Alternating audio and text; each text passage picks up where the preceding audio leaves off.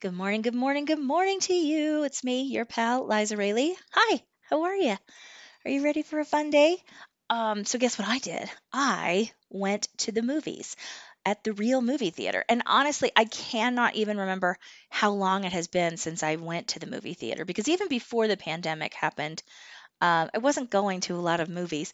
It's really different. I've said before, my children are grown up and I'm on my own. So there are a lot of things that I think you do when you're in a couple or in a family that you're like, oh, we went to the movies. That when you're by yourself, you go, yeah, I could just wait for that to come out and watch it on my own couch.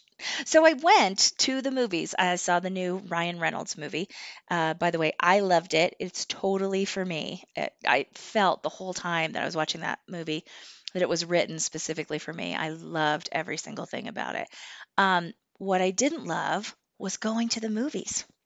So they have very few employees right now, which totally makes sense. But I bought my tickets at the concession stand. So you don't even, I don't know, you don't get your tickets in advance. You don't, it doesn't really matter. But I bought my tickets at the concession stand and then I chose my seats right there. They put it in the computer so you can see where other people are sitting so that you're not too close to people, which I thought was nice.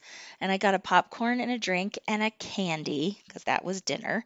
Uh, and I think I was in it for 48 bucks, right? And then I went and sat down. Immediately, people came in and they sat in the seats directly in front of me.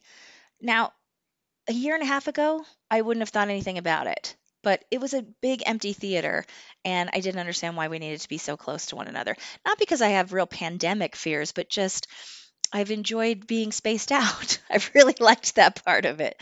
So I got up and moved one row back, but kept my same seats. So moved one row back. And then a bunch of 14-year-old boys came in, about 14-year-old boys. Um, this was also a movie that they would totally enjoy, so it made sense that they were there. But they sat immediately behind me, and I thought, what is going on? Have I just chosen the best possible seats in the theater? And those boys were having a great time. They were laughing, they were making jokes, they were talking like 14-year-old boys talk to one another. They have every right to spend their hard-earned allowance or whatever and go out to see this funny Ryan Reynolds movie. But I felt myself being so annoyed with them. And I don't like that feeling. I don't like it when I'm annoyed with people for no reason. So I kept making myself dial it down. Everything they said irritated me, like I'm 100 years old or something. But then the movie started and they sort of settled down and they enjoyed the show. I just kept thinking to myself, hmm, maybe I've gotten too good at being alone. Maybe I've gotten too good at being hidden away because I suddenly found myself saying, I'll pay $30 to watch Jungle Cruise at home on my couch. I'll do it. It's not a problem for me. Yeah, anyway, I loved the movie. I had a terrific time. I got out of there, came home, and sat on the sofa for a little bit. Maybe I should stop going out in public. Maybe I should stop acting like I'm 100 years old. Oh, you darn kids. They had every right to be there.